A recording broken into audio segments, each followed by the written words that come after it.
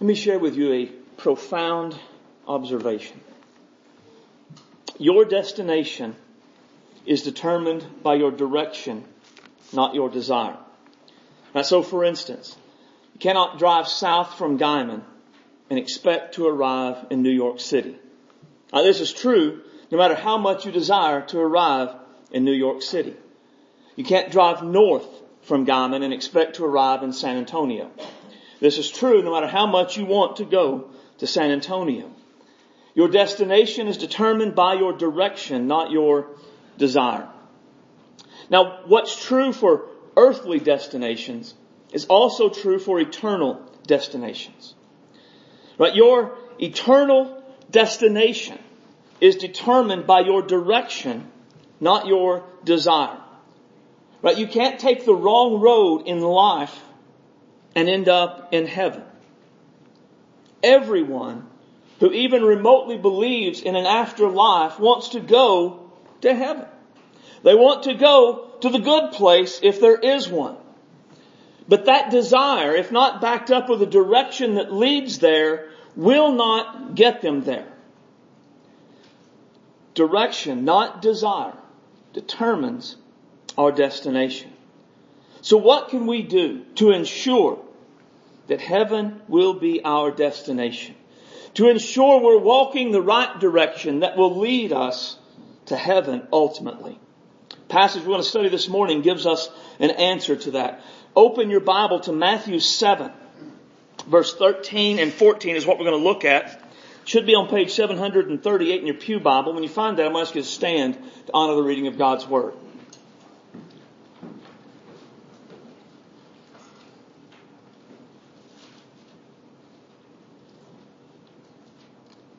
Jesus says, "Enter by the narrow gate, for wide is the gate and broad is the way that leads to destruction, and there are many who go in by it. Because narrow is the gate and difficult is the way which leads to life, and there are few who find it." Title of the message this morning is The Narrow Way. Let's pray. Heavenly Father, we love you. You are great and awesome. You are worthy of our praise and worthy of our devotion. And we come this morning and we bow in your presence with a desire to learn, a desire for your Spirit and your Word to work together in our life to show us anything that's not as it should be. Father, we all want to go to heaven. We all want that to be our ultimate eternal destination. But we know that just because we want to go to heaven doesn't mean we are going to heaven. Father, there is a direction of life that must be lived. Heaven is to be our ultimate home. Today, as we look at the words of Jesus, let your Holy Spirit take this and make it living and active in us. Let the Word be like a mirror that shows us who we are. That we would see clearly, Lord, what path of life we're on and where the ultimate end of this path is taking us. God, if the path we're on, it's not the path of life, you make that very clear to us this morning. Let us not leave here deceived. Let us not leave here complacent. Let us not leave here with any doubts at all about the direction of life we are on and what we need to do to be sure we're on the path of life. Fill me today with your Holy Spirit and give me clarity of thought and clarity of speech. Help me to be able to speak your words and your ways for your glory. I ask in Jesus' name. Amen. You may be seated. Now, while Jesus is primarily talking to his disciples, we know from verse 28 and 29 where it says, "And so it was when Jesus had ended his sayings that the people were astonished at his teachings." So his disciples were the primary audience he was speaking to, but the crowd, the people, were there listening. Now this crowd was probably almost entirely Jewish, and so they assumed that they were a part of the kingdom of God, and they would share all that belongs to God, such as heaven, simply because they were Jewish. Right? There was a sense in what Jews believed in what we might call a national salvation. Just by virtue of being a Jew, it had secured their salvation and their place in the kingdom of God. Now, before Jesus came, John the Baptist began to preach, and he challenged that assumption. He challenged that assumption by telling them things like, don't say that because we're children of Abraham, for I say unto you that God can raise up children of Abraham from these stones. Right? He began to say it's not enough to just be a Jew, to be a part of the kingdom of God. You must repent and believe on the Messiah that is to come. And Jesus, he continued to challenge this thought all throughout his ministry. And that's a part of what we're seeing here. But as we look at this, we have to be honest to know that Jesus' teaching doesn't merely challenge the Jewish notion of automatic salvation, but it challenges everyone's assumption about automatic salvation. Right? While we aren't Jews, many people in our day still harbor false assumptions about a sort of automatic salvation. Now, while few would say it's because of their Jewishness, we do tend to base it on false ideas. Lots of people have been baptized and will tell you they're going to heaven because they've been baptized. Now, they don't really believe in Jesus and they don't really live for Jesus. They've never lived for Jesus. But they were baptized. They were dunked in the water. They're good. Some people will point to their good morals. Well, I don't really believe in Jesus, but I'm a good moral person. I'm a good husband. I'm a good wife. I was good to my children. I'm a good employee. I'm generous in my community. I help other people out. My good morals are enough. Church membership. Pretty much every church in America has a membership roll filled with people who have not attended their church in years. They don't darken the door. They don't care about the church or about Jesus or living for Him. But they'll say, I'm a member of that church down the street, so I'm going to heaven. Some attend church occasionally. And because of their occasional attendance to church, their nod of the head to God, they assume they're going to heaven. I'm a good person. I mean, I don't get carried away with the Jesus stuff, but I go to church once or twice a month maybe. Some will point to their family lineage. Well, mom and dad, if you'd have known my mom and dad, man, they were committed to Jesus. They read their Bibles every day. They prayed for us all the time. I'm going to heaven. It's mom and dad. Or being American. I talked to a guy once and asked him if he was a Christian. His answer was, I'm an American, aren't I? He believed by virtue of being born in America, he was automatically going to heaven. Now, sadly, most people assume they are going to heaven. One of the most common lies that people believe in our culture is that everyone's default eternal destination is heaven. And you have to do something really, really bad along the lines of a Hitler or a Stalin or a Bin Laden to miss heaven.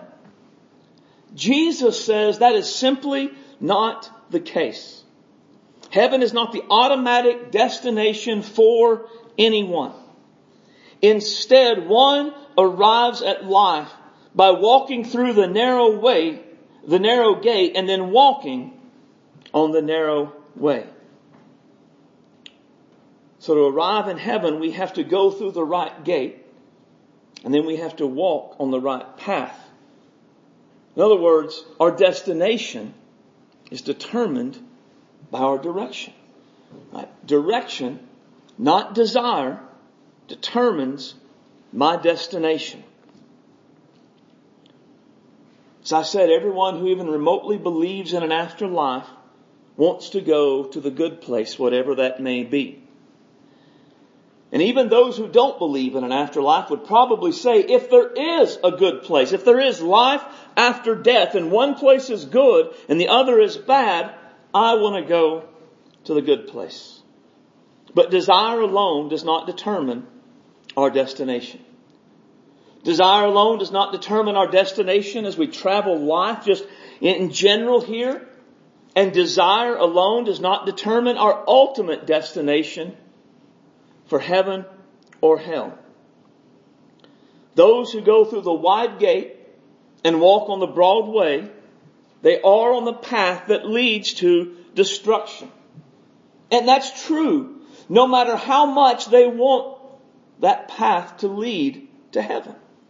That desire does not put them on the path to heaven.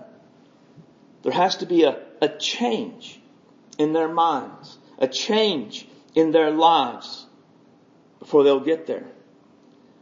Now, the picture Jesus paints of a broad and a narrow way, the broad and narrow gate, I don't think necessarily as people standing at a crossroads.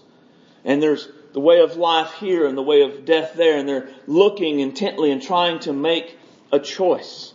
We think of it like this. I have this picture hanging in my wall in my office. And I like it. But I don't think it's entirely accurate. Right? For a couple of reasons. One, this kind of pictures it being a once for all decision. Right? As you can see, those people outside the gates, once they go in, there's really not a way to go the other way. I don't think that's how it is. I don't believe that people who choose to go on the broad way never again have an opportunity to get onto the narrow way. Right? I'm convinced that those walking on the broad way to destruction are constantly given opportunities to change their direction, to go through the narrow gate and walk on the narrow way. And also I think there's a picture in this that until you make a decision, you're neutral. And that's clearly not what Scripture teaches. The Bible pictures humanity really already on the broad way, headed toward destruction. And they have to make an intentional decision to get off that path and onto the narrow way. And the way I see it is that naturally all people walk the broad way. And as they walk the broad way to destruction, there is a gate off to the side. Sometimes they may not be aware of it. Sometimes they may not be thinking of it. But at other times it's brought to their attention. Maybe someone invites them to church and they come and hear a gospel presentation. Maybe someone talks to them about their need for Jesus. Maybe they grew up in church and they heard teaching and it comes to their mind and they remember things that they learned. And the gate becomes more aware and they can see it and they're drawn to it. And in that moment they have to make a decision. What will they do? Will they reject that gate that's there, the opening and the opportunity, and keep on their current path? Or will they make an intentional change and go through the broad gate and walk in the narrow way? And that's really the decision that we all have to make on our own. And we make the decision through repentance and faith. Right? We repent of our sins and we believe in Jesus Christ. And so picture it like this. We're walking along the broad way, happily moving toward destruction. We're largely unaware that there is even any real danger or there's another way of life that we could currently be traveling. Then someone shares the gospel. Holy Spirit takes it and applies it to our heart and we see our need to go through that gate and be saved. So what we have to do is we have to make that intentional decision. I believe that's the way. And so I'm going to turn from the path I'm on and I'm going to walk through that believing that is the path to life. Or I'm going to stay here.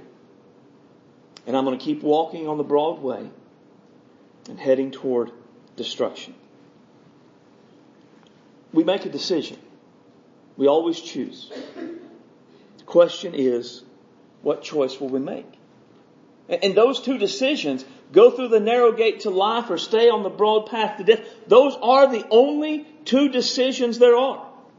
There's not a neutrality option. There's not a later option. There is go or stay. That's it. We make a decision for life or death every time God begins to deal with us about our need for salvation. So what do we do if we want to go through the narrow gate and then walk on the narrow way that leads to life?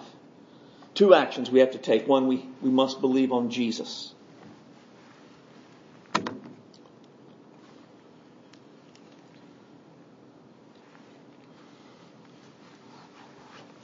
Jesus says that we must enter by the narrow gate. Now, why is the gate that leads to life narrow? It's narrow because it can only be entered through faith in Jesus. One of the key doctrines of Christianity is that salvation is by grace alone, through faith alone, in Christ alone. And Christians affirm this doctrine because that's what Jesus himself taught. Jesus said, I am the way, the truth, and the life. No one comes to the Father except through me. Now, there are a lot of other passages where Jesus makes these sort of statements, but this is probably the most fierce, the most clear. He is certainly saying He is the only path to life or to God. Jesus is stating under no uncertain terms that He and He alone gives us access to God and all that God offers, including salvation, heaven, and life. According to Jesus, there is no salvation apart from Him. There is no eternal life apart from Him. There is no forgiveness of sins apart from Him. No one makes it to heaven apart from Him. So Jesus says that about Himself. So as believers in Jesus Christ, we affirm that doctrine. We say, yes, this is true, because that's what Jesus our Lord has said. Now, in our day, this is usually called a narrow-minded way to think. And if we're real concerned what other people say about us, we'll try to weaken it or to water it down so that we don't sound narrow-minded. But the more I've thought about it, I'm okay with being considered narrow-minded about this. Because the reality is truth is narrow. Truth is always narrow. I was going to ask Gerald this, but Gerald's a math teacher. So I'm just going to ask everybody else. Gerald, you can't answer this question. Okay? 2 plus 2 equals what? 4. Now, how many correct answers are there to that question? Just one, isn't there? There's just the one. It doesn't matter if you really feel that 2 plus 2 equals 6. That's the wrong answer. It doesn't matter if your Uncle Fred believes that 2 plus 2 equals 6. That's the wrong answer. It doesn't matter if someone who knows that 5 plus 5 is 10 thinks 2 plus 2 is 6. That's still the wrong answer. It doesn't matter if believing 2 plus 2 is 6 makes you feel good way down deep in your soul. It is still the wrong answer. It doesn't matter if being told that 2 plus 2 is 6 is wrong hurts your feelings. It's still the wrong answer. There is only one correct answer to 2 plus 2, and that answer is 4. In the same way, Jesus is the only correct gate that leads to eternal life. Every other gate is wrong. Allah is not the gate. Buddha is not the gate. Mormonism is not the gate. Jehovah's Witness is not the gate. Good morals is not the gate. Being nice is not the gate. Being a Democrat is not the gate. Being a Republican is not the gate. Being an American is not the gate. Jesus and Jesus alone is the gate that leads to life. Every other gate is eternally, soul-destroying, and damningly wrong. No matter how we feel, no matter who we know that believes in another gate, no matter how strongly they feel about it, how good that other gate makes them feel about life and themselves, and no matter how much we love them and want them to be heading toward heaven, if they have not chosen the gate of Jesus, they have chosen the gate to death. Jesus is the only gate that leads to life.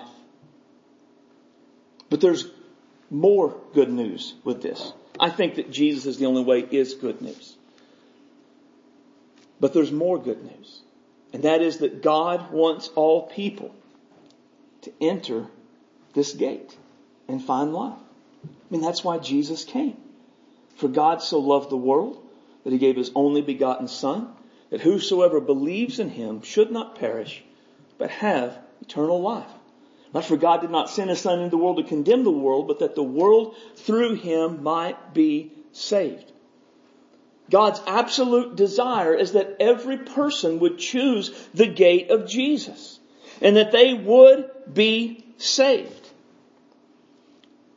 But it is our choice. I mean, that's such a key thing. And it's our choice as individuals. It is, no one can make that choice for you. And no one can make that choice for me. We have to make it on our own. And it's an intentional decision. Have you ever, one way that the picture of in life and driving down the road varies, is that if you ever taken the wrong road, but through a series of circumstances still ended up in the right destination? I have. It doesn't work that way with eternity. We must intentionally choose Jesus if we want to choose Jesus. Right? I mean, because we are already on the wrong path. And we have to make a willful, intentional choice to turn directions, to believe that this is the way, and then walk through the gate of Jesus and go to Him. The words of Jesus, they always call for a response, a decision, a verdict from those who hear them. Will I obey Him or will I disobey Him? Those are the choices. Will I take up my cross and deny myself, or will I live for myself and do my own thing? Those are the choices. Will I walk through the narrow gate and walk on the narrow way, or will I stay on the broad way that leads to destruction? Those are my choices. Only those who intentionally go to Jesus will be saved. Will go to heaven. Will find life. And this is true no matter how badly you desire life, heaven, and God. For direction, not desire, determines destination. I must believe on Jesus if I want heaven to be my destination. I must believe on Jesus, and then I must live for Jesus. Not only must we go through the narrow gate, but then we must walk on the difficult or the narrow way. Now, we have to go through the gate first to get to the narrow way. We have to go through Jesus so that we can live for Jesus, right? I can't live for Jesus apart from faith in Jesus.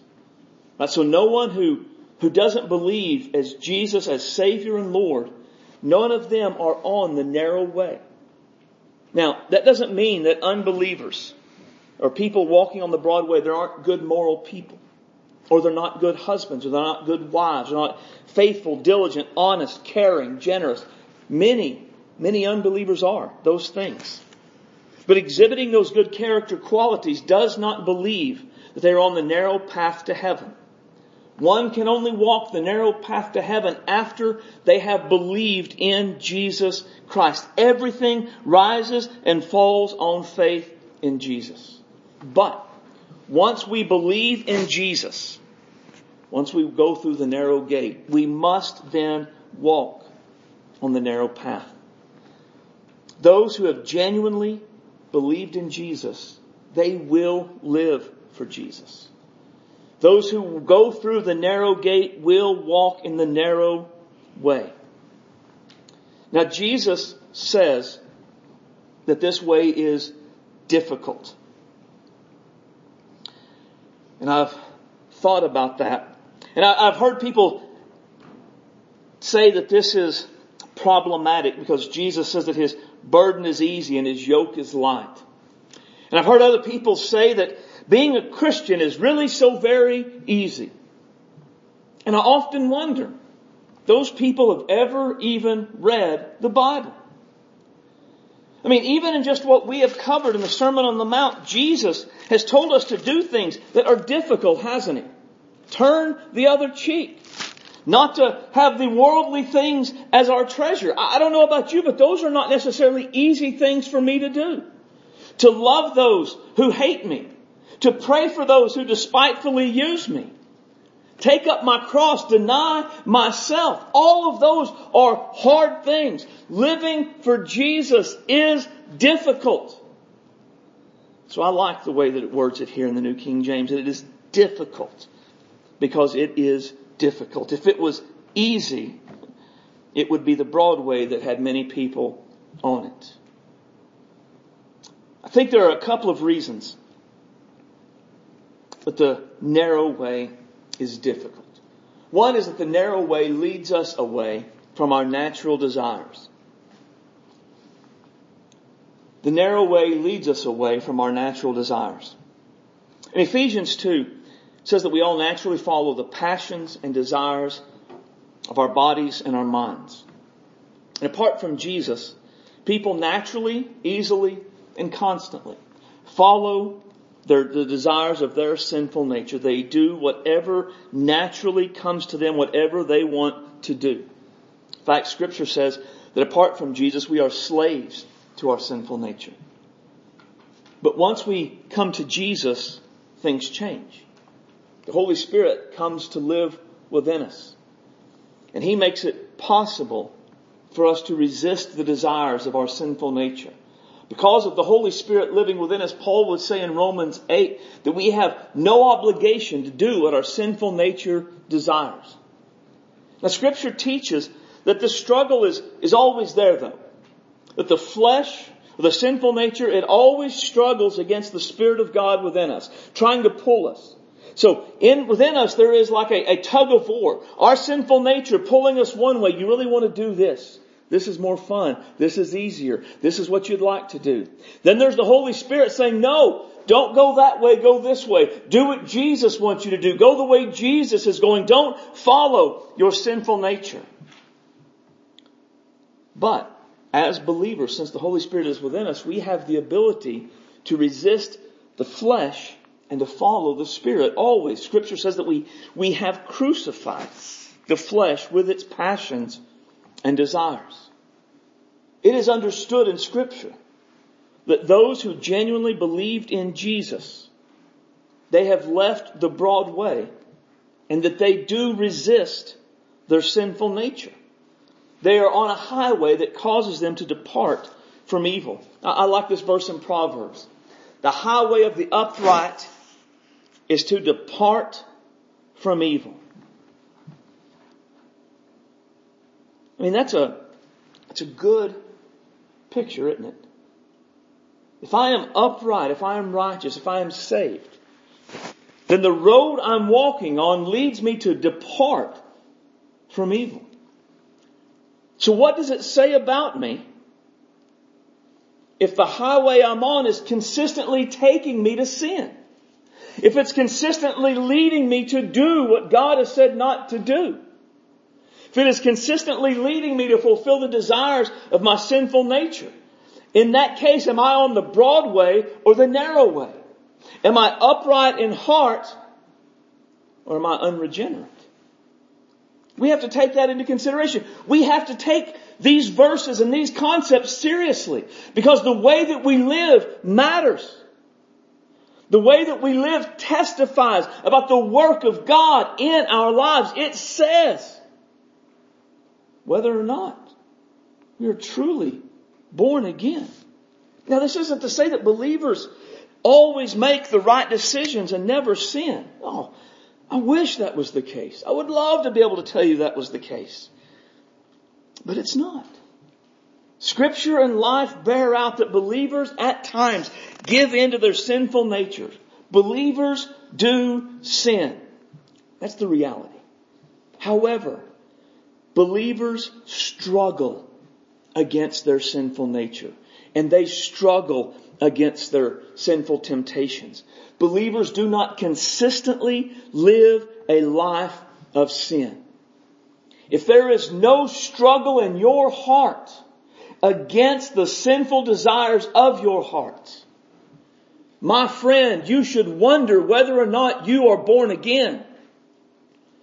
If there is no struggle against the sinful temptations of your life, there is just a full force running to it, you should wonder whether or not you've been born again.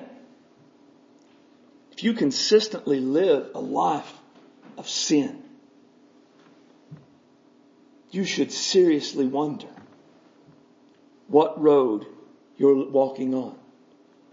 Are you walking on the road of the upright that departs from evil? Or are you walking on the broad path that leads to death? The narrow way is difficult because it requires us to resist our sinful temptations.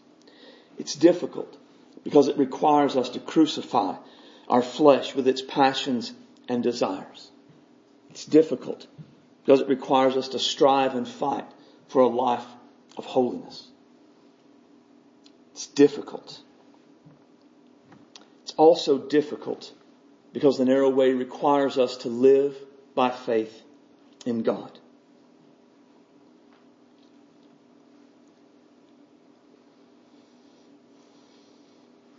When we go to Mom and Dad's house, there's a stop near the town of Asher, Oklahoma, that for a long time it really threw me when I would stop there.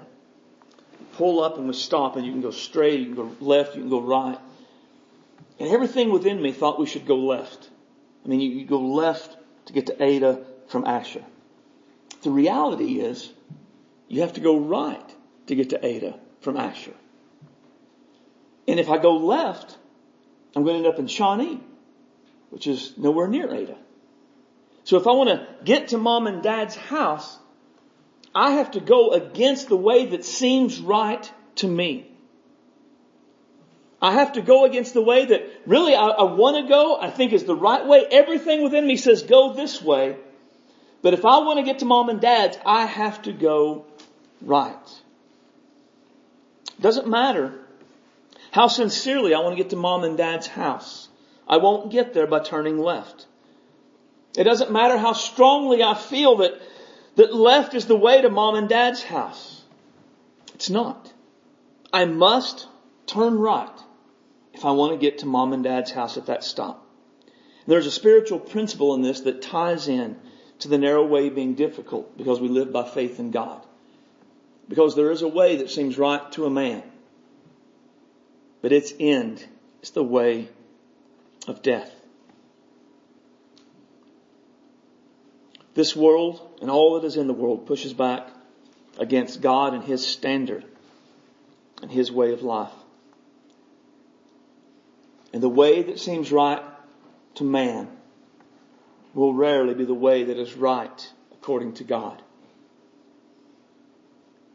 Think about how this plays out in a variety of ways in our culture. The world tells us that premarital sex is no big deal so long as both parties are willing and roughly of the same age. And yet God's way says that sex outside the bonds of marriage is always wrong. The world tells us that it's a woman's right to choose. God's way says that all life is precious, that He hates hands that shed innocent blood. The world tells us that materialism and greed are okay and often help us succeed. God's way says that this is covetous. It's nothing more than idolatry. Those who do such things will not inherit the kingdom of God. Much more could be said, but that's sufficient to show us the way of the world, the way that will often feel right to us, is not God's way. In fact, at one point Jesus said what is esteemed by men, or what is often esteemed by men, is an abomination to God. For those who walk the narrow way, the Bible, not the rule of law, not what's commonly accepted in society, not what makes sense to us, not what I want to do. None of those things. Only Scripture is the standard we are called to live by. And any time the rule of law, what's commonly accepted in society, what makes sense to us, or how we feel conflicts with Scripture, we must choose to live by faith and follow Scripture. And that will make the way difficult very, very often. My goal this morning has not been to try to make anyone feel bad or to scare anyone. But my goal has been to proclaim the truth about salvation that is found in Scripture so that we can look at our lives and see where we are and what needs to be done. Everyone wants to go to heaven. You wouldn't have got up and came to church this morning if you didn't want to go to heaven. God wants you to go to heaven. But the direction of your life, not the desire of your heart, determines your eternal destination. You must choose to live for Jesus if you want heaven to be your destination. And I think there's two ways that we all would have to respond. So we would have to choose to believe Jesus. Right? Because narrow gate, narrow way, that's not our world. It's not our culture. For many, there'll be something inside of us that says, I just can't accept that that's right. Surely it's more broad than that. Surely it's more open than that. And what we all have to do this morning is choose to just believe Jesus. If you're here today and you have never trusted in Christ as your Savior, the first thing you have to do is believe. Believe that Jesus died for your sins. Believe that Jesus rose on the third day. Believe that He can save you. He will save you. And He will fill you with His Spirit and guide you along the best way for your life. You must choose to believe that. If you are a disciple of Jesus, the world around you is telling you not to believe what Jesus has said. And what you have to do is choose to believe Jesus too. Jesus is right and the whole world be wrong. May God be true and every man a liar. Choose. This is the right way. This is real. This is right. Always and forever. So we choose to believe Jesus. Then we also must reject theological and practical universalism. Universalism is a false teaching that says everyone eventually makes it to heaven. Scripture teaches that is clearly not the case. But universalism comes in two forms. There is the theological universalism that says this is how Scripture means, and if you understand it the right way, then you'll find that Jesus meant everybody goes to heaven. He didn't mean He was the only way, just a way. And it twists Scripture and says that's what the Bible teaches, really. You've always misunderstood everything about it. We have to reject that theological universalism. But more dangerous, I think, is a practical universalism. Practical universalism is often embraced by people who would reject it theologically. Theologically, they know that Jesus is the only way. They could answer all the questions about the cross, the resurrection. But practically, they live as though everyone were going to go to heaven. Practically, they live as though good morals are enough. When pressed about someone that they know and care about that does not believe in Jesus, they'll say, well, they're really a good person. I think they're probably going to be okay. Or they're involved in a religion that is not Christianity. And when pressed on it, they'll say, well, they really believe it and it makes them happy. I think they're going to be okay. That is a practical universalism. And what that does is condemn those around us to hell, without us doing anything to stand in their way to try to prevent them from heading to destruction. And we must reject it. We have to reject them both. Reject it as a theological lie and reject it on a practical level. One of the hardest things for us to do, I think at times, is to believe that those that we love, those that we care for, are truly going to hell. But if they have not believed in Jesus, they are not living for Jesus, we must choose to believe the truth that is uncomfortable over a lie that soothes our conscience. We do no one any favors by acting as though they can be involved in another religion, live a life of sin, live in unbelief, or be moral enough to make it to heaven on their own. All that we do is allow them to comfortably walk the path of destruction and comfortably go to hell, while we never confront them about their greatest need, their need of salvation. We must reject theological and practical universalism. I want you to bow your heads, close your eyes, have a time of response.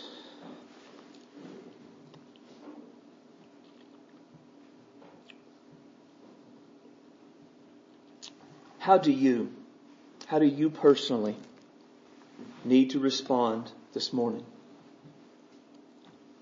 Do you need to believe on Jesus for your salvation? Do you need to turn from your sins and turn to Him? Do you need to walk through the narrow way, the narrow gate to get to the narrow way?